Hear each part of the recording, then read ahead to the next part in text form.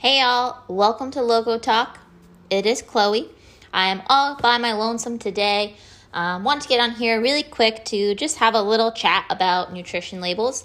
I definitely believe that nutrition labels are something that are super underutilized as far as trying to get a little bit more control over your diet and really understand what and how much you're actually eating.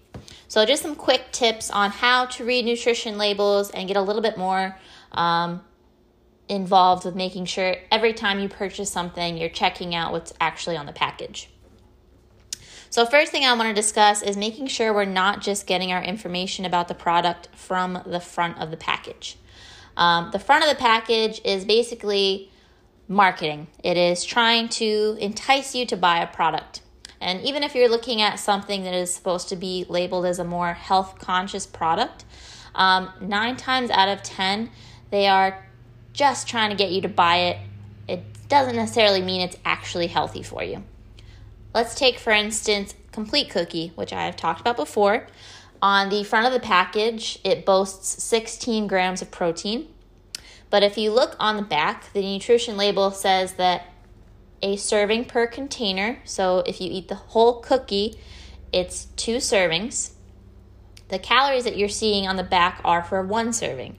So 180 calories, it's actually 360 calories for the entire cookie.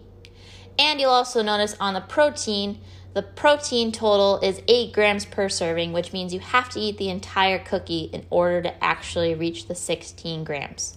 So they're boasting the 16 grams of protein, but that's only if you eat 2 servings, and technically a serving size is half of a cookie. So you can see how they're trying to entice you with protein when realistically you're getting 50 grams of carbs in a whole cookie. So it's much more carb heavy than it is protein heavy. And that's just an easy kind of example I like to give is the Complete Cookie on how marketing works on the front of labels. But that's pretty much everything. Even a bag of M&Ms. They've got like the king size bags. On the front, it'll say, however many calories per serving. And it's not till you look on the back that you realize there's 2.5 servings in a package. So you're not getting 160 calories. If you try to eat the whole thing, you're going to be getting a lot more than that. So it's super important that when you look on the back of a label and you see the calories, you see how many servings are in that container before you go ahead and start eating. Most things there's very few things out there that are just a single serving size package. And even if you think it's a single serving size package, sometimes it's not. I've been faked out by those things many times where I'm eating something and all of a sudden I realize, dang it, there are 2 servings in here and I've been eating this thinking there's only 1. So always, always, always make sure you're seeing how many servings per container there are so that you're not getting fooled by their marketing. Another way that labels will try to fool you is by saying that they're either gluten-free or organic or keto with the hopes that you will then believe that it's healthy for you. And we want to be careful there because calorie is a calorie, regardless of whether it's gluten-free or organic. You're still going to be getting calories from that food. So if you're not someone that is doing the keto diet, chances are that food is going to have a lot of fat and a lot of calories, and it doesn't just mean that you can eat all of it until you're happy and it's not going to affect your diet.